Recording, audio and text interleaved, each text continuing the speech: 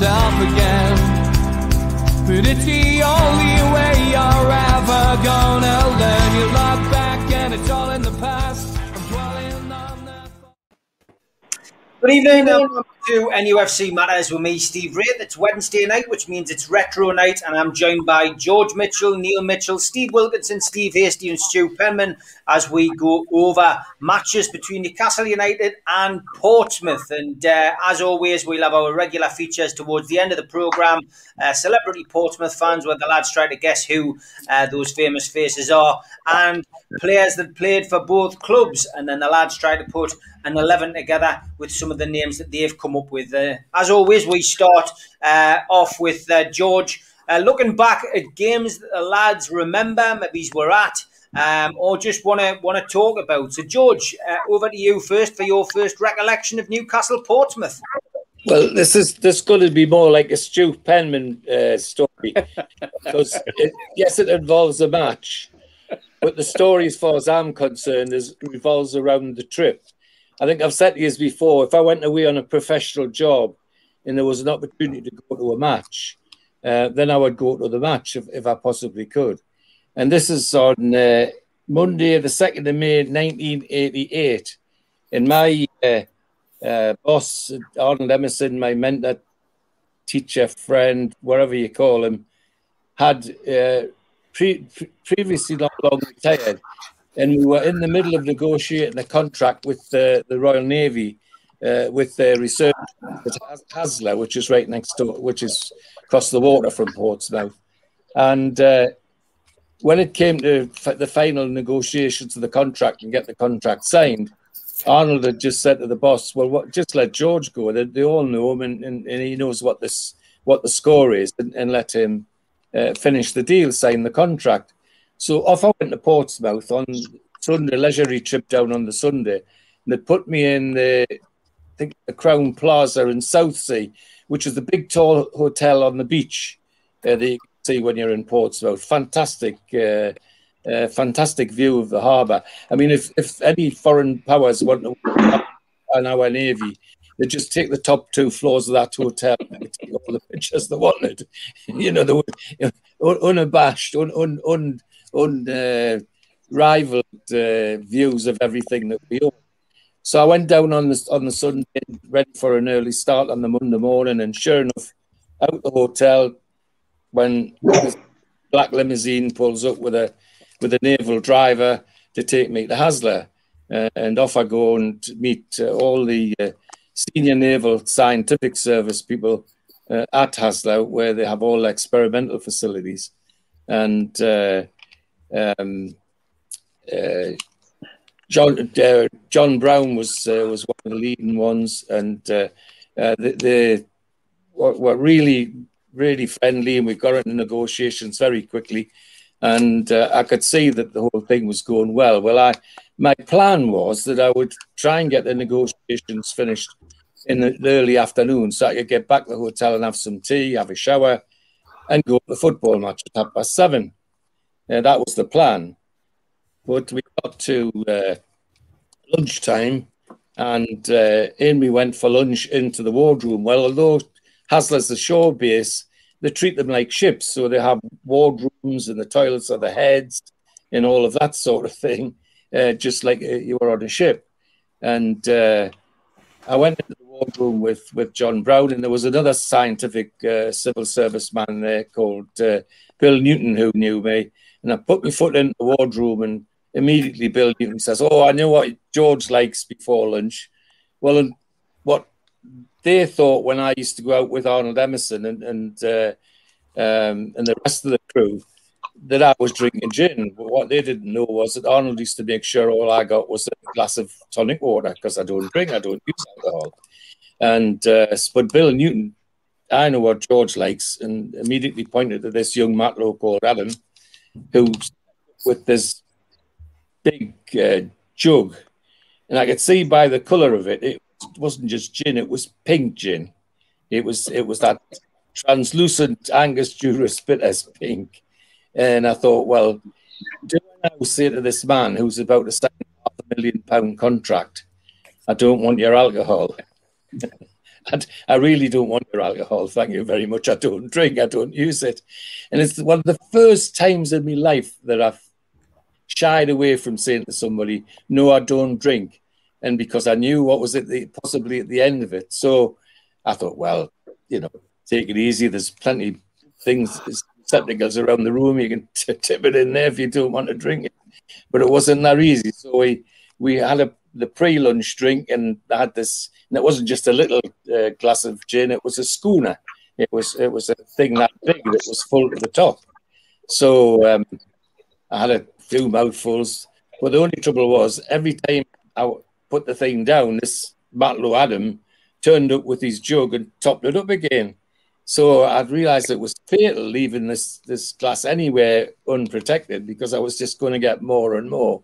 And slowly but surely through lunch, before lunch, we had a few more, and then we had lunch. And I avoided wine, of course. Then we had finished lunch and had a few more drinks afterwards, which meant that I had to think about what I was going to do with my pink gin. Well, Adam knew what I was doing with pink gin, because he immediately brought it to us and stood it down beside us. And so I had a few more sips, a few more top-ups, and I was okay. I felt fine, and we finished lunch and went in to finish the negotiations, and Bill Newton and Bob Brown signed the contract for me to take back to the university, and I think it was worth about £500,000. And I felt quite great. Then eventually they said, well, that's fine. And I thought, well, I'll get back to the hotel. So I went out, and the fresh air hit me like a I don't know what, like a barn door, wham. And of course, this naval driver that was driving the limousine that was taking us back to the hotel kind of helped me into the back of the car. And I guess that I wasn't, my feet weren't exactly going where I wanted them to go. So off we went back to the hotel. So the plan was I'd get back to the hotel, and about tea time I would ring Margie and say I was fine, and then I'd go off to the match. Well, I got back to the hotel and into the hotel, but after that I can remember very little, other than waking up the next morning about 10:30, lying on the bed, covered with a bed cover, and absolutely not a stitch of clothes on, and thinking, where the hell did last night go? What happened to the match? And so I just pulled myself together and had a shower and got ready. And by about midday, I was able to ring Margie and say, hello, Pet, I'm fine. I'm all right. And I won't tell you the sort of response I got, but never mind. So the match just disappeared. So I tried to find as much as I could about the game from people in the hotel, and one or two who had been, particularly the staff who had been at the match. And their report was it was a good game, which Newcastle won 2-1. The scorers were Kevin Scott and Anthony Loma. Now there's a blast from the past. Aye. Anthony Loma was one of the goal scorers, and the scorer for Portsmouth, of course, was Quinn. And all the information I was from them, and then later on from the radio and TV reports, was it was a very good game, which people had enjoyed very much.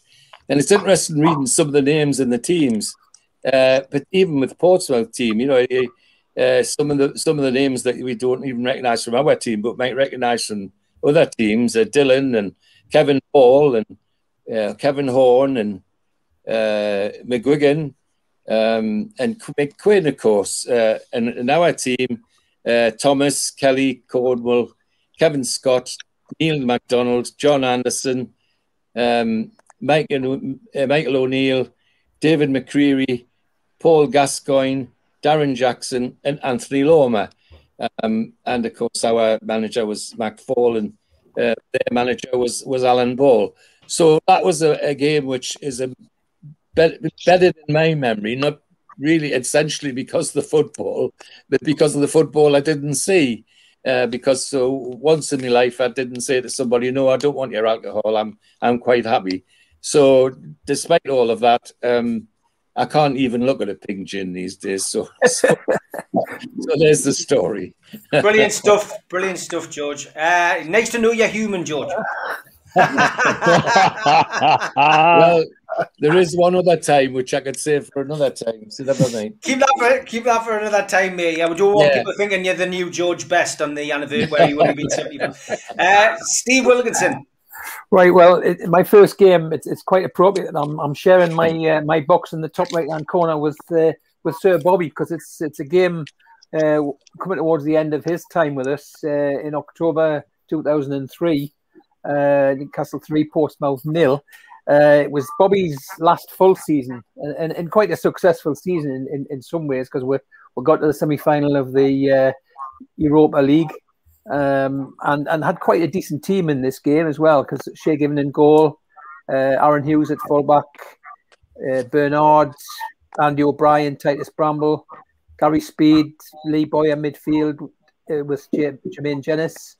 Up front, Shearer, Lauren Robert, and Shola Amiobi, who is someone who I'm going to really talk about this game, because one, he made a significant contribution to the game, but it was thinking back to what you were talking about, Steve, last night with the strikers like leaving, like Muto, who was, and you sort of compared him with putting them on the pile with the people like Frank Pringle and others who were on the wayside. And I always sort of saw Shola as I wasn't Shola's greatest fan, but to me, he's always the benchmark centre striker, centre forward. You know, he's the benchmark, because he didn't have a 40 million price tag hanging around his neck, or any price tag, because he came through the ranks. He actually went to school with one of my mate's sons in North Walbottle, and he came through the youths, got into the first team, and was with us for 14 years, and his main part of his career, and played sort of nearly 400 games, most of them sub, a lot of them got 79 goals. So he's not prolific, but he scored some pretty crucial goals in that time, and you know, memorable goals like Barcelona when he scored away in that game, and another, I think he's second to Shearer in the scorers in European games. But in this particular game, he made quite a significant contribution. He started the first goal, which was ultimately scored by Gary Speed with a shot from about the edge of the penalty area. But it was started by a great run by Shola up the left wing. He used his gangly legs and outstripped the fullback, put a ball in the middle, square ball, flicked on by Lee Boyer to Lauren Robert, who laid it back to Gary Speed, who was coming in on the edge of the penalty area, and banged it in the bottom corner. The second goal on 25 minutes was a one that VAR would have had a look at these days. It was a shot by Boyer and a Portsmouth guy lying on the ground, and he got it with his hand. I think even in the new days it would probably be a penalty, but they would have had a look at it and found all sorts of angles and various ways to consider whether it was a penalty. But it was awarded anyway, and Shearer banged it in the net. And then the third goal was actually scored by Shola himself, and it was a cross from the right, and quite a strange headed goal. Shola didn't score a lot of headers for a big lad. I don't think he was that great in the air, but he sort of stooped down. He was about 15 yards out in the middle of the goal, and Shaka Hislop was in goal for them. It sort of looped over Shaka's head, hit the underside of the bar, and bounced and went into the net. So that made the game 3-0. Harry Redknapp was manager of Portsmouth at the time, and they had some decent players in their team. As I say, Shaka was in goal. Teddy Sheringham, coming towards the end of his main times, was there. Andy Fair, who played for us as well. Steve Stone, a name from our past as well as coach, and former Liverpool Patrick Berger. They were some of the players playing for Portsmouth that day. But it was a good win. It was a steady season, but as you know, I was sort of. I think Stu's going to talk later on about the 1992 game when we. There's a lot of happened in 1992 that we're going to talk about, but the 1992 game going forward, when we were on the good run, was the sort of start of the glory years, I think, and sadly this game was part of the sort of coming towards the end when the season after that, when Bobby left early on, and things started going downhill once Graham Souness came in and we know the rest is history. And so it was kind of the end of what would have been sort of 12 years or so of fantastic football and relative success, although we never won anything. But so that was my first game, October 2003, victory 3-0. Okay, great stuff. Stu, over to you, mate. Well, the first game I'm going to talk about is in April 1992. It's probably the most underestimated game or most important game in I believe in the club's history. We were 2 games away from being relegated to what was the old 3rd division. It's for the new supporters, it's the ones the Mackhams are in now. Newcastle had never been in there, and in 1982, 1992 was our centenary year as well. So it would have been the first time in the full 100 years. And I'll just tell you before, when George mentioned about Pink Gin, hold on, is it that way? Yeah. That guy there will tell us about our encounters with Pink Gin recently. But that's when it goes out a bit. So I just turned 18, and although we had players that we all liked in the old side, we somehow managed to find ourselves in the mire. I did wrong there, didn't I? in the mire. So because I could legally drink, you feel like you're a man about town. I met my mates in Dobson's before the game. I don't know if it's still there now, Dobson's, but we met in there. Long gone, that is. Long gone. Is it? The library. No, but it just my birthday. I had my white jeans on and a pair of suede gazelles, and I thought, you're looking right dapper here. And had 6 pints, 2 trebles, and then off we went up to the match. Now, I was only young then. I couldn't drink that much. So we're just going up to the game. And, it was... people say it's palpable, the tension in the air, but it wasn't just tension, it was nervousness, it was the trepidation. And I turned around and I said to the Hebe mate, I says, do you know what, we could get relegated today. If results went against us, we could actually be relegated today. Do you know what he said? He says, well, if we do, I'll blame that Steve Wraith big league.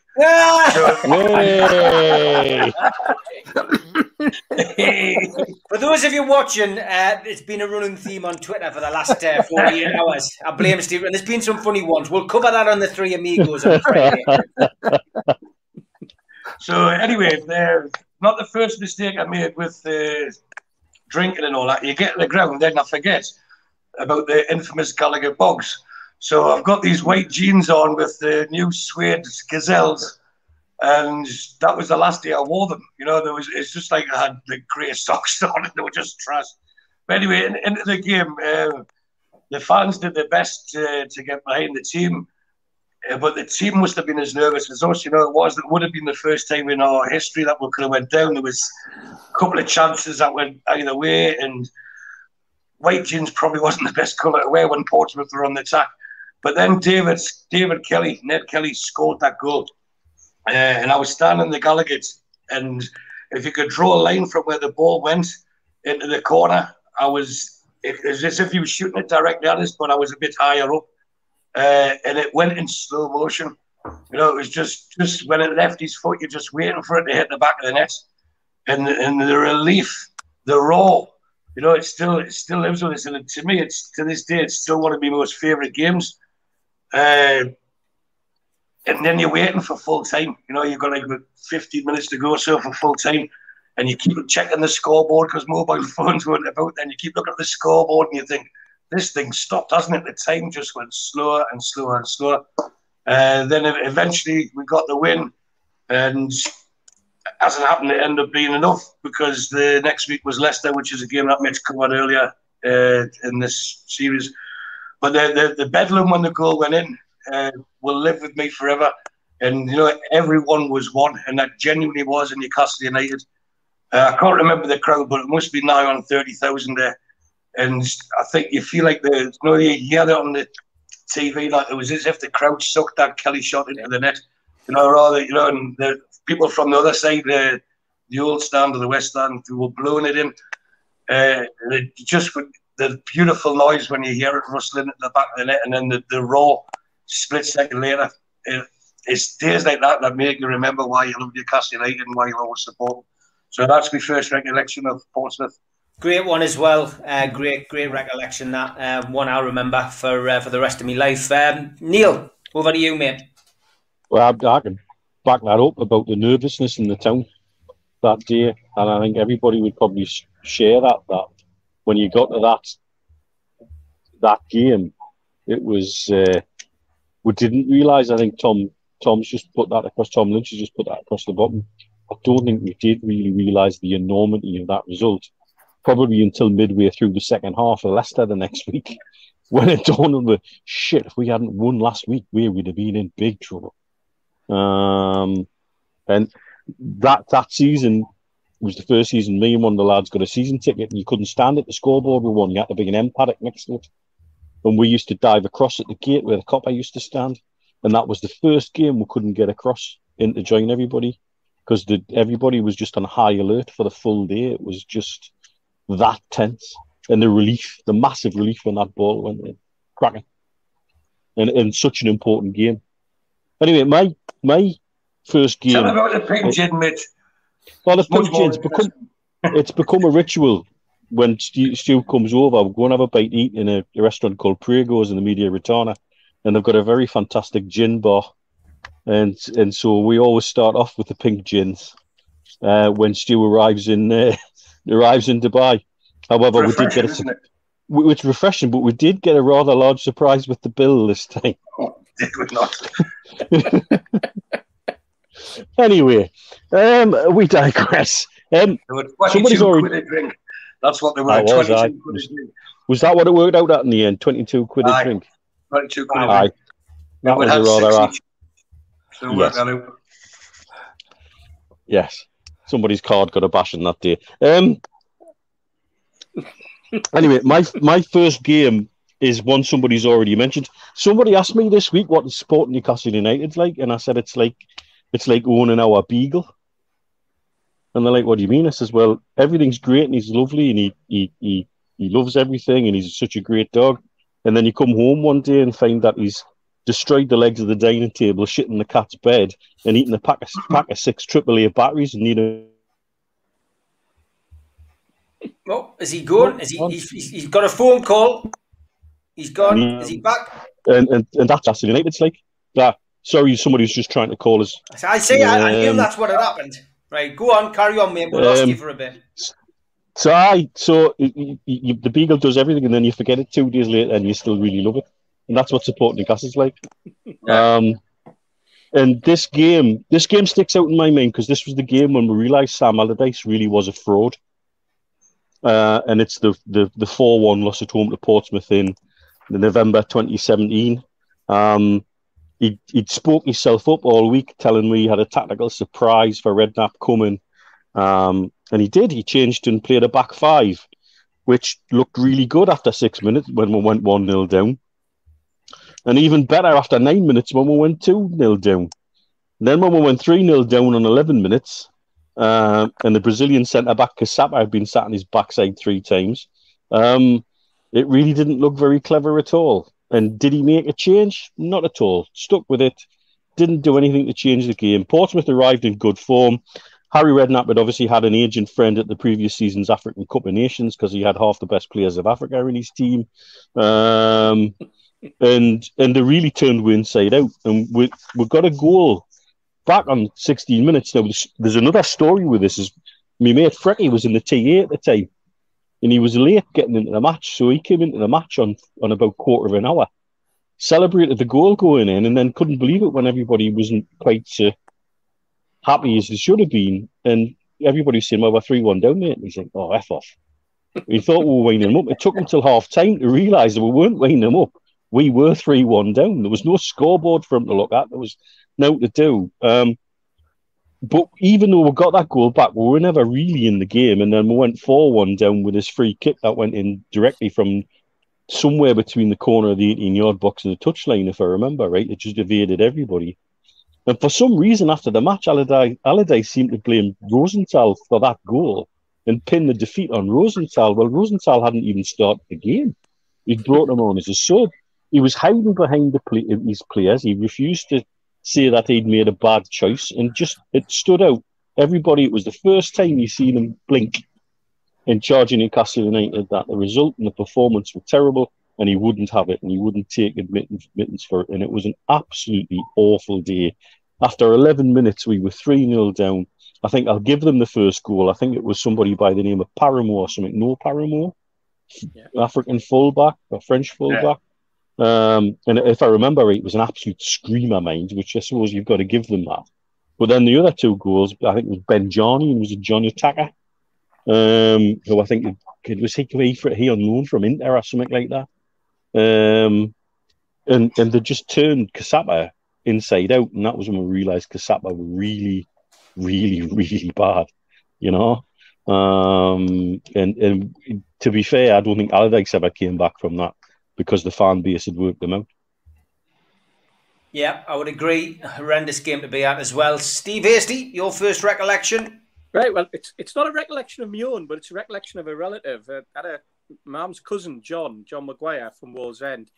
John was a powder hall sprinter who, right up until his retirement, was still visiting the powder hall as a timekeeper. And he was one of these guys who could tell some great stories. And the story he told me was about a trip in February 1956 that he made down to Portsmouth to watch Newcastle. And I was like, I remember sitting there going, "You cannot have gone all the way to Portsmouth." And he goes, "Oh no, we did." He says, "We got time off work." He says, "I worked in the morning, got the afternoon off." He says, "And we got a coach down to Portsmouth." Now, God, what time would you have to leave work to get to Portsmouth for what was a 7:00 kickoff midweek? But he did it, and he said it was one of those trips where he says that they then travelled back overnight, and then he went straight. They dropped him off at work, and he went straight to work. He worked in the stores at the RBI, like the NHS stores. But the thing that struck me, as well as the fact the journey was to be amazing, to travel, you know, and I hadn't appreciated that people travel in those days. Now I found out about 10 minutes ago, well, just before the start of the show, that George was actually at this game. But the reason I'm talking about the game, it was not the special. It was a 2-0 win. Bill Curry and Vic Keeble scored. It was 15,000 there. But it was the first ever game officially within the Football League to be played under floodlights. And I thought floodlights had been around for years and years.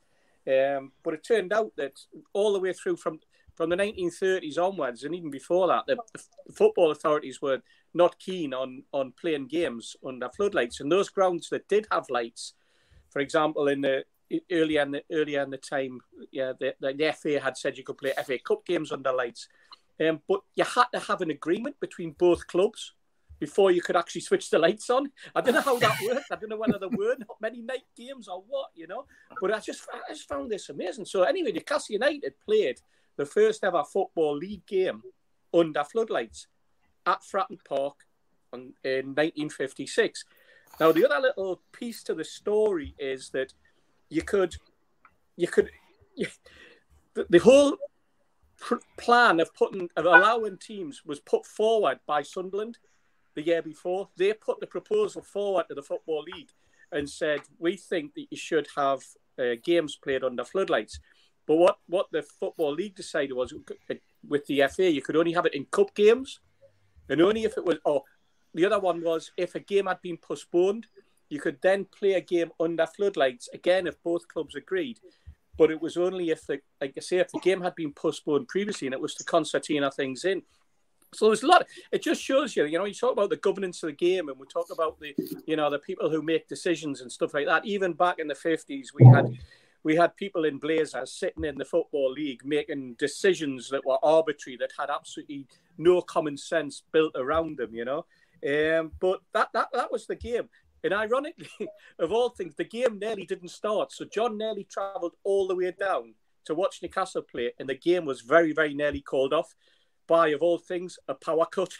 It wasn't until the start he got there and managed to fix the floodlights that they actually got the game playing as well. So that's my recollection. I wasn't there before anyone asked. It was 1956. It was before I was born, but it's a story that's lingered within the family from my mum's cousin John, who's sadly not with us now. But I just thought, a little bit of history, a little bit of Newcastle United, and a little bit of the idiosyncratic ways of the Football League and the Blazers and how they run football then and still run it badly today. Great stuff. Shout out to our sponsors, Spider VPN, for all your internet security. They've been with us for the last few months now. Just Google Spider VPN and they can help you with your internet security, protect your passwords and that kind of thing. Also, a big shout out to the home of Sir Bobby, of course, who's up in the corner today, skipsandbins.com, skipsandbins.com. Telephone number 0800 25 45 25 3. Email inquiries at skipsandbins.com. Website www.skipsandbins.com. Easy contract, free and pay as you go waste collection. And also a big shout out to John at qtechshop.co.uk, makers of pool tables and snooker tables in Wallsend and Newcastle, and the makers of our memorabilia and t-shirts, etc. You can get a t-shirt, that's the most popular one, at our website, nufcmatters.com. Pop onto there if you want to get a t-shirt, a hoodie, a cup, whatever.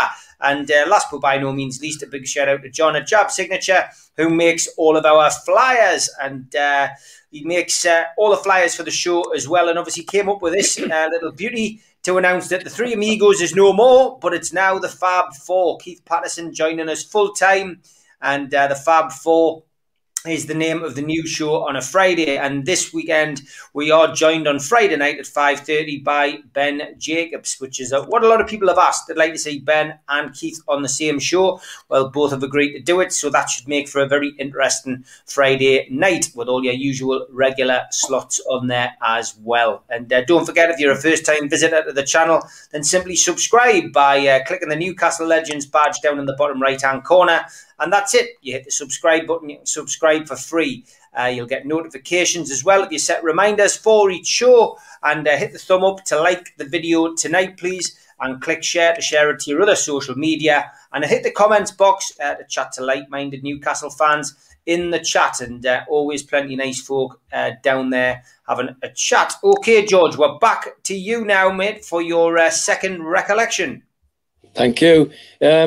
In the match Steve just talked about, how was our way there? Well, I was on the verge of signing up to become an apprentice within the university, and the university very kindly let me stay at school until we finished our county cup run, which we eventually won. So it was actually in '57 before I actually signed for the university. But when I was doing some of the interviews, they mentioned they were starting a project at Portsmouth with some Leander class frigates, and they needed to set up a lot of gear. They needed hands, people carrying batteries and things like that, because in those days they weren't the batteries for all the electronic gear weren't little things. They were big car batteries. They were 12-volt car batteries, lead acid batteries. So they needed lots of hands just to carry things, and so I got the opportunity to go down and do that. And one of the bonuses was to just happen to be this floodlight match, which everybody went to as well. So it was an interesting coincidence when Steve mentioned it. So there we go. My second recollection, of course, our Neil's just killed it stone dead, because he's chosen the one that I was going to talk about as well. But not entirely, because Portsmouth in our family at the time, in the not that time, but in the early 50s, 60s, when we talked about football at home, one of the clubs that regularly popped up was Portsmouth, of course. And names like Jimmy Dickinson and the two Froggatt brothers and people like that were well known in our household as some of the Newcastle players, because they were internationals that had a great name, and they played for England together and all the rest of it. And so Portsmouth was always was fairly high on the discussions at home when I was very, very young. Now, the reason I chose the game in 4-1 defeat was that we'd enjoyed some super football ourselves, but then suddenly to find another team come and do to us what we'd been doing to other people was more than painful. It was absolutely excruciating. And a nearly 52,000 crowd there to watch it. And they didn't just beat us, they tore us to shreds. How it only stayed 4-1, I don't know. and bearing in mind that the one was an own goal from Sol Campbell anyway. But they absolutely tore us to shreds, and certainly the style of the defeat left an impression on me. Allardyce, the bit that Neil said about Allardyce, well, Allardyce was always a fake to me. I really didn't see anything in him at all when he came, and some of the stuff he talked about sports science and so on. It wasn't long before you realised he was talking through the back of an envelope. It was rubbish. And for once, I did see some of the positives in Redknapp, because this team played football of a very high quality. And while they scored 4, everyone from the fullbacks, Johnson and Parmore, the African player, and Diop and Cranshaw and Utaki and Bimanji, they all were firing shots from all angles. And Steve Harper had to be metal to stay with from getting a really tough thrashing, really hard thrashing.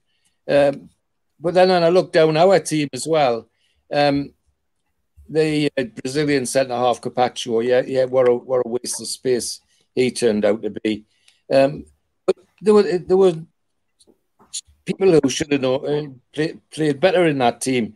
I mean, from Harper to Capacho, Enrique, Amdi Faye, Stephen Taylor, Barton, and Zogia, Milner, Butt, Owen, and Smith. Well, that's not an 11 that you would say was a slouch team, but they were made to look a slouch team by that particular Portsmouth team. So Neil chose that game, hasn't really upset me in that sense. Just that I enjoy the fact that a team came and took us apart with real football, is how I would describe it. And you know, later in the game when you seen Mendes and Carnu come on and tear us apart, Rosenthal came on, and the other subs were Emery and Martins. I don't care who we'd put on that day. Portsmouth were just up for it and playing really high quality stuff. So yes, it was a game to remember, but it was a defeat that you remember because it was a very sore one to take. Yeah, very sore indeed. Steve Wilkinson, your next game? Yeah, well, I'm going back to 1983, which was the promotion season, and a fantastic performance down at Portsmouth. I wasn't there at the game myself, and I've actually never been to Fratton Park. I've been to Portsmouth only once with work, but you kind of forget that in those days you didn't see the match. You know, we take for granted we've seen every game on the telly this season, and in those days it was about reading about it in the Football Pink or and then the Sunday Sun, and then you'd get to watch it on a Sunday afternoon on a shoot, or sometimes we won the big match, which was the sort of national ITV thing. But before we managed to see that game on the Sunday afternoon, and you can see it on YouTube now, it's a game of probably we would be arguably the entertainers at that time, and I'm sure had Keegan not jacked in at the end of that season when we went up, that the having the likes of Beardsley and Waddle and him and the team, plus all the rest of them that were coming through at that time, we would have been the entertainers then in the first division as it was then. But this game was memorable for 2 goals from Beardsley, 2 goals from Keegan, and also a significant performance by Chrissy Waddle, who contributed to making a couple of the goals. But the memorable goal, I mean, we actually took the lead in the first couple of minutes with a goal started by a Waddle run down the left wing. He put the ball through and right across the goal, and Keegan knocked it in on the far post. But the second goal, right on half time, was the memorable goal of the game. I suppose you could arguably call it the Beardsley shuffle. Keegan went down the left, he chipped it into the box, Beardsley picked it up, flicked it past the keeper, and then almost went to the goal line. And it was probably about 6 yards out on the goal line, and there was 2 defenders inside him, and he did some fantastic close control without the ball crossing the line. And then they'd all beaten the 2 defenders on the goal line, before getting just inside the post. And he tapped it in from about a yard. But the close control, which we've seen Beardsley do thousands of times, is the memorable thing. And anybody saw that goal will remember from that game. So we're 2-0 up. Portsmouth pulled one back, and then we had another slick move 5 minutes later, about 65 minutes or so. Beardsley flicked it on the halfway line. Keegan burst through with great pace into the box shrugged off the defender, and Beardsley with his pace, having flicked the ball on, caught up with Keegan, got inside the box, and he had Keegan laid into his path and he slotted it in. And then another 5 or 6 minutes later, there's another surgeon run from Waddle, sort of very similar to the sort of thing we saw from Willock on Saturday. A straight line run just inside the penalty area. Had a shot himself initially that the keeper parried, and then it broke to the edge of the penalty area, and Waddle sort of swung around, put a cross into the far post, and Keegan came in, volleyed it in. So we won that game 4-1, and it's a one that certainly when you look at, I think there's quite extensive highlights of that game on YouTube, and it's worth looking at them just to see how fantastically well we played that day. And obviously as that season ended, we got up into the first division, but sadly Keegan left, and everything. We had a few years up at that time, but never the same team. I think has played that day. Arthur Cox was manager at the time. We had Kevin Carr in goal, John Anderson, Kenny Wharton at fullback, David McCreary, Keegan, Beardsley, Chris Worrell, Terry McDermott, John Ryan in the midfield, and then the centre halves, Glenn Moore, obviously, who we've talked about with a special show the other week in memory of him. Jeff Clark in the fullback, in the centre back positions. So a strong team, and a great performance from the lads that day. That's my second game. Yeah, good stuff, Mitch. Sorry about before. My phone overheated again. God, there it is. There's always a reference to the temperature. Bloody nightmare. You know what it is? It's quarter to 10 at night, 37 bloody degrees outside, not a whiff of breeze. It's just ridiculous. Anyway, second game. I tell you what, I remember this for two reasons. One, a spectacular own goal, which I'll come to later. And this game was all about Mickey Quinn. And I don't think on this show we've talked about him enough, perhaps, about actually how good a striker he was.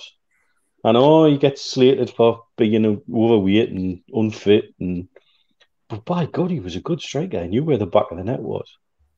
And in this game, it showed in the first goal, he's one of those strikers know where to be in the box. And that means sometimes they know when to move, but it means sometimes they know when just to stand still and let everybody else move around them. And I tell you, the other striker who had an ability like that was Kevin Phillips at the Mackems. He was another one sometimes scored his best goals when actually he didn't move at all. He just knew not to move. He knew to just wait and let the defenders move around him.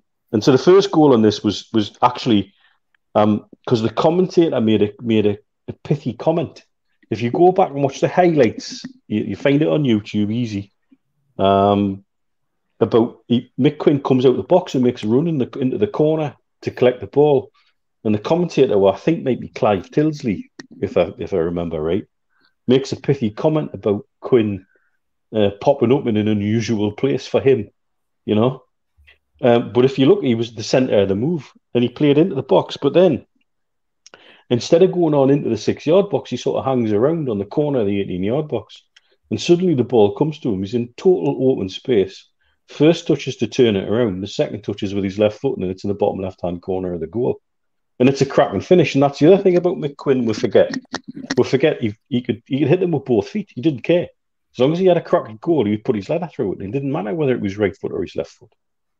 And when I say gifted, the only player I forgive for being exceptionally one-footed is Lionel Messi, because that foot is exceptionally talented. But if I can be two-footed, anybody can be, and I am, and so it frustrates me. And certainly Mick Quinn was. His second goal was a typical Mick Quinn goal, where a number 9 should be running in from penalty spot at the edge of the 6-yard box, and not quite a tap in, but directed around the keeper 2-0. game was dead and buried. But then Pompey were given a fantastic glimmer of hope by John Anderson, who scored the most amazing bullet header into the back of the own net, trying to cut a cross out. And again, if you look at it, it was actually when I've seen it back, it was actually a better header than I realised. It was just an absolute pile driver into the top corner that the keeper can do nothing about.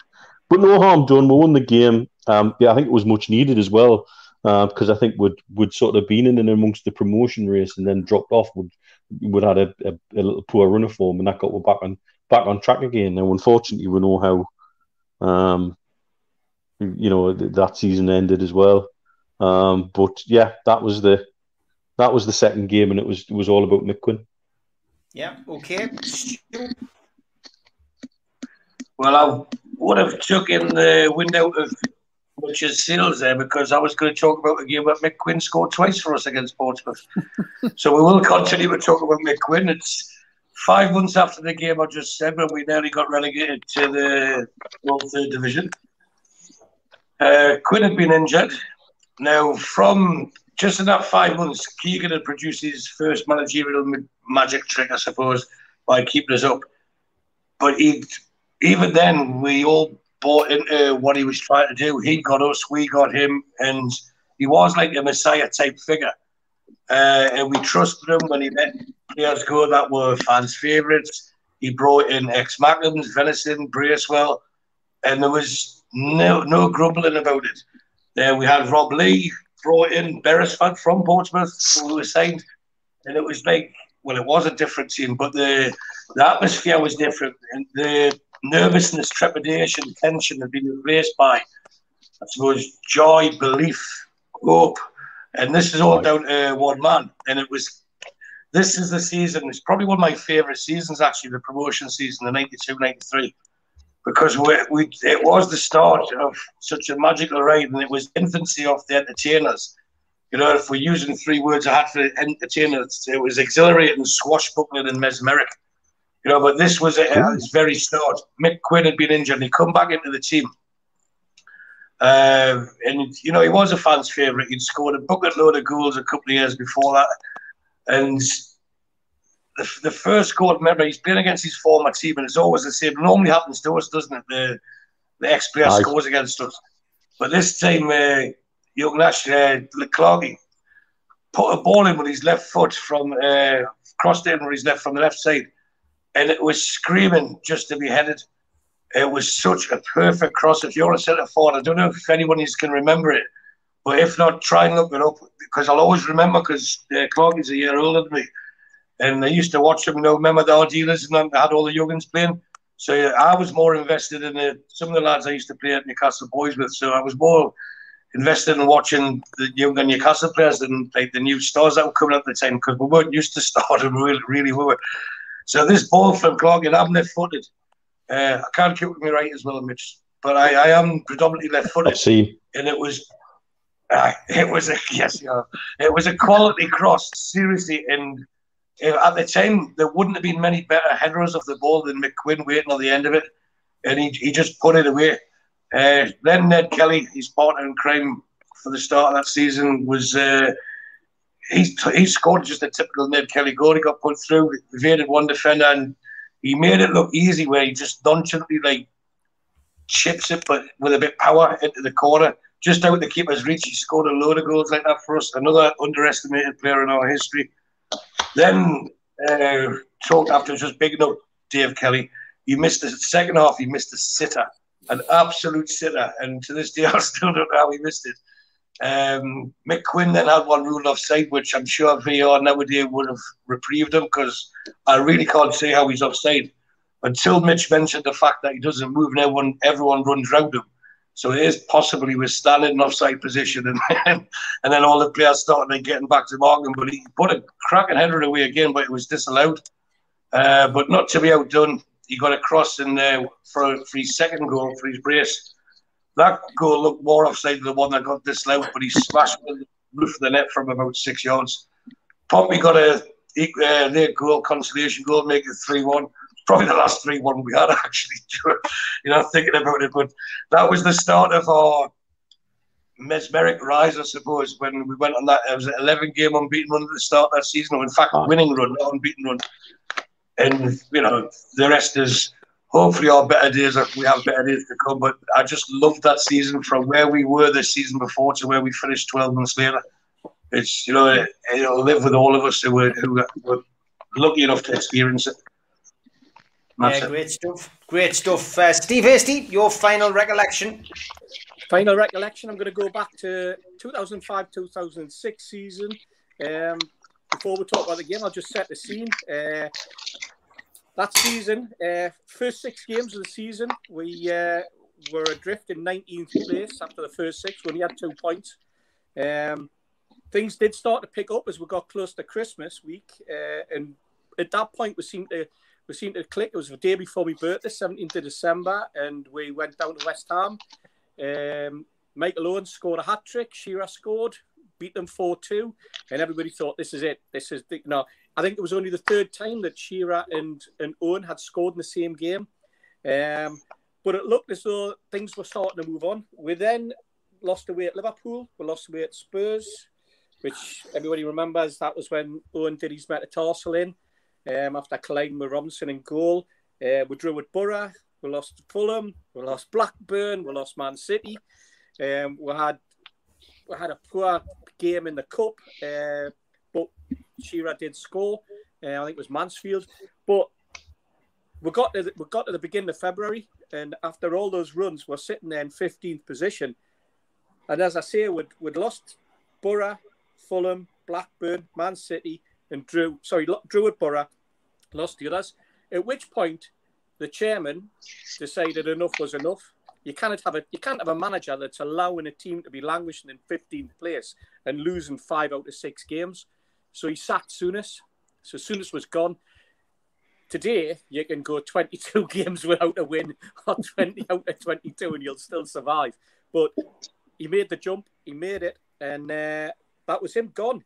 And as I say, Shearer had only scored once since the game when Owen scored his hat-trick. So we goes into this game and Shearer's been sitting and he's on 200 goals. And we all know what happened. And Zogbia scores after 41 minutes, 1-0. And then we get to the 64th minute and we've been willing, because of the run that we've been on, everyone was willing Shearer to score. And there was a totally different atmosphere in the ground to what we'd had previous, probably simply because Souness had gone. Souness was sacked. Finally, we got rid of that mess of a manager and what had happened previously in the cup and everything else. And we had Glenn Roeder in the dugout. And 64th minute comes, and I think the whole of Tyneside was willing Shearer to break that record. And you just think beautiful clearance, cleared by the keeper, given. Ball drops to Shearer. He flicks it back and he turns. It lands at Ameobi's feet. And Ameobi, as he could do, we mentioned him before. Steve, you talked about him there.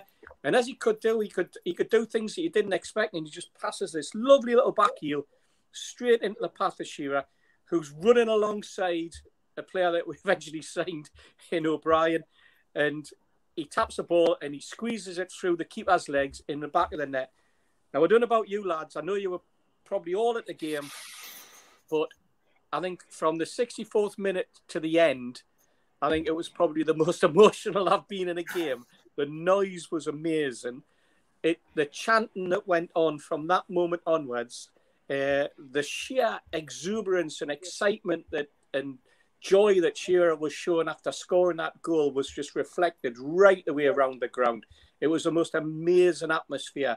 And the hairs were on the back of your neck, weren't they? You know, your arms, the pins and needles. It was just amazing. It was just absolutely fantastic.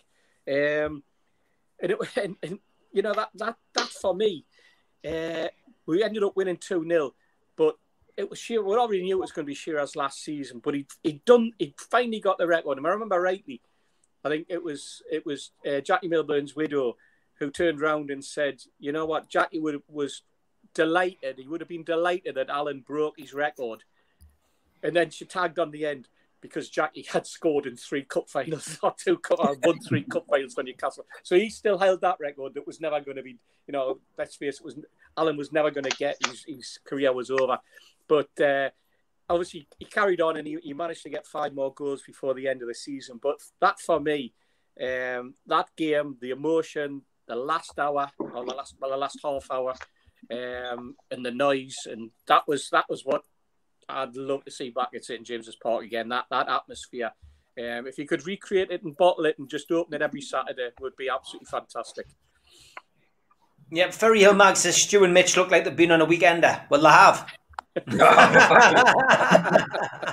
With matching T-shirts. Aye.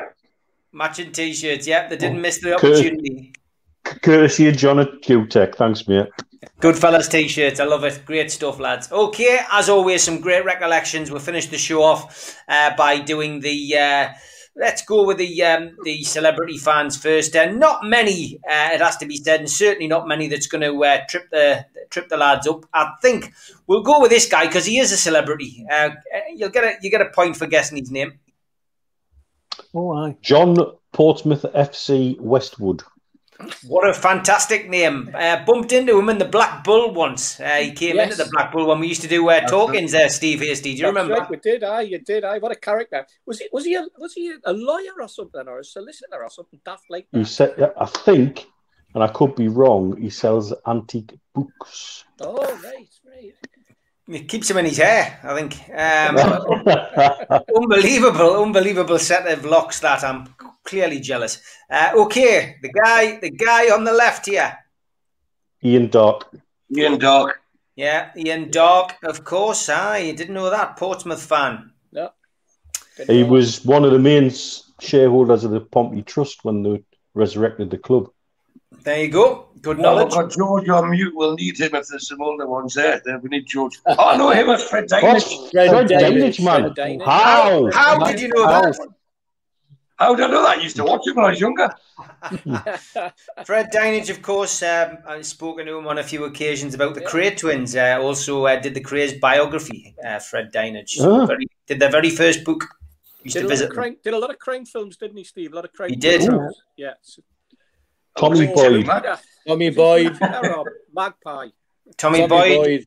Yeah. Bobby Dazzler of a jumper. That it must have been Christmas. Will Ferrell. Will Ferrell, but wasn't he on the Arsenal one as well? Now, did you like me link there? I said that was a nice Christmas jumper that Tommy Boyd had, then went into Will Ferrell dresses. That was fantastic. Yeah, professional, I thought, yeah. The guy in the middle. The giveaways on the book. Yes, guy. Wait, it's on the book, man. Is it Ant Middleton by any chance? I said, yeah, the clue. I said, the clue's on the book. Is it Andre? It is Andre, yeah, it looks like Andre. Oh. Not Freddie Starr, is it? It's not Freddie Starr. No sign of a hamster there.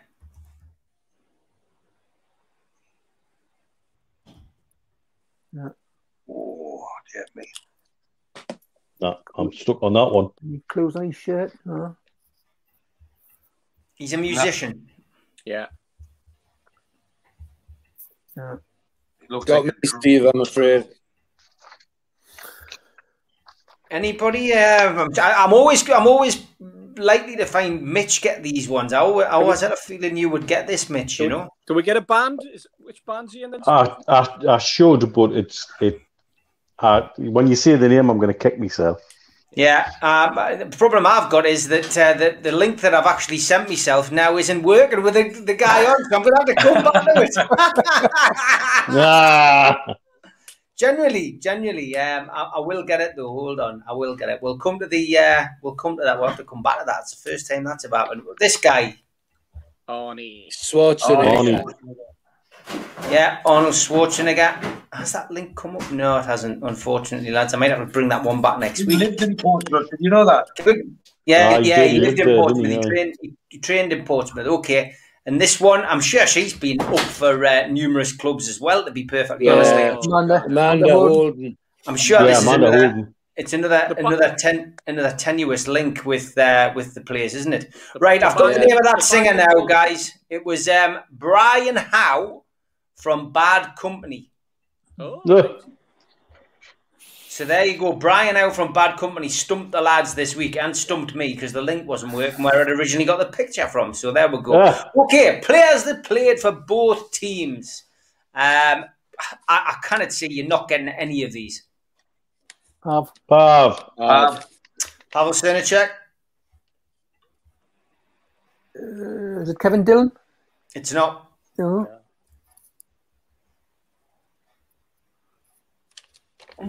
This is a tricky. Now, I thought this might trick you, but I wasn't 100% sure. He didn't have the longest career at Newcastle. That's why. Did he play at all for Newcastle? Now, I don't know. I didn't do my research that well. It looked a bit like Andy Sinton, but I'm not sure. No, it's not Andy Sinton. My gosh. No, got you with that one then. From Pav to Gav, it's Gavin Maguire. My goodness. Oh. Centre back, wasn't he? Yeah, did sign for Newcastle. I'm pretty sure he played a couple of games. Maybe he's even played 6 or 7, I think, if I remember rightly. That's Gary Brady. Gary Brady. Correct. Gary Brady. Right. That's Beresford. John Beresford. Yeah. Couldn't find a picture of this guy in a Pompey strip. Steve Agnew. That's Steve Agnew. Steve Agnew, of course, currently on the coaching staff at Newcastle with some horrendous sideboards there. Like, it's got to be said. It's got more hair now. Shaka. Looks like he's getting ready to do a bit of fencing there, doesn't he? Mickey Quinn. There we go. We don't mention enough of Mick Quinn, and then he gets mentioned 3 times on the show. That's Kevin Dillon. That's Kevin Dillon. Correct. He had shorter hair for us. That's Mark Stimson. Correct. Guy on the left. Jim Smith. And last but by no means least, Lamana Lualua. Well done, lads. So, I'm quite pleased with myself there. I managed to trick you on a couple of them. So, happy days. Okay, 11 players and a manager, please. Steve Hasty, we'll come to you first. Right, I put Shaka in goal. I went for Griffin and Beresford at fullback, with Williamson and O'Brien in the centre. I went Gary Brady, Dillon, Benny Christensen and Lauren Robert. And I had Mickey Quinn and Lualua up front with Jim Smith as manager. Fantastic. Okay, Stu. I had Jim Smith as manager. Pav in goal, obviously. Griffin and Bez fullback, same as Steve. I had Andy O'Brien and Sol Campbell at centre halves. Kevin Dillon and Matt Ritchie in midfield with the wide men of Lualua and Lauren Robert. And up front was Mickey Quinn, who we don't mention enough, and Mr. Andrew Cole, who I do mention quite well. Good stuff. Okay, Mitch, over to you. Being inspired by Sam Allardyce's back 5, that's what I've gone for this week. Jim Smith is the manager, Pav in goal. 3 centre-backs of Andy O'Brien, Benny Christensen and Sylvain Distan. Wing-backs is Griffin and Beresford. Midfield of Dillon, Lauren Robert and Matt Ritchie. And Andy Cole and Mick Quinn up front. Okay, Steve Wilkinson. Yeah, mine was exactly the same as Stu's, apart from the back. I had Sylvain Distan. So it's Pav in goal, Andy Griffin and Beresford, Andy O'Brien, Sylvain Distan, Kevin Dillon and Matt Ritchie in the middle, Lamana Luar and Lauren Robert, and then Andy Cole and Mick Quinn up front, and Jim Smith manager as well. Good stuff. And last but by no means least, George, over to you, mate. Well, you'll see a slightly different age slant on me to what the rest of the lads have done. You've got Jimmy Schooler in. Yes. Pav in goal, I think that was a given out of sentimental reasons, if nothing else. And in fact, he was the best goalkeeper as well. Beresford, Griffin, then Jimmy Schooler, Sol Campbell, Tommy Casey, another blast from the past, Northern Ireland left-sided midfielder who tackled like a house end, a brick end. You could never get through Tommy Casey, and a shot like a cannon. And then in midfield, Richie, Lauren Robert, Wayne Routledge, Jimmy Schooler is in there, of course, as well. Mick Quinn at number 9. Mick Quinn at number 9. And Jimmy Smith, manager. Great stuff, lads. As always, fantastic show. And that was another difficult team. And as if things couldn't get any worse, Tom Dixon got in first. Our friend Tom Dixon, who supported the show for 12 months. Clearly, send the boys round for you, Tom, I tell you. Clearly likes to make things difficult. Wigan Athletic next week. Now, I've got some great stories about bus trips to Wigan Athletic, but nothing about the game. Because I never remember the game.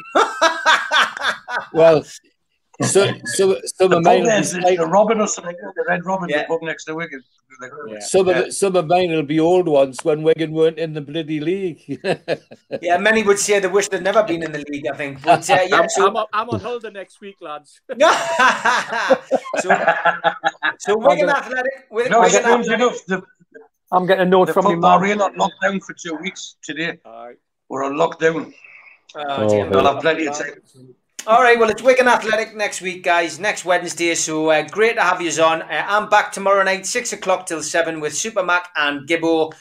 Thanks very much, lads, and I'll see you next week. And I'll see you two guys for the not the three amigos, the Fab Four. Take care. Yeah. Good night. Cheers, everyone. Cheers, everyone.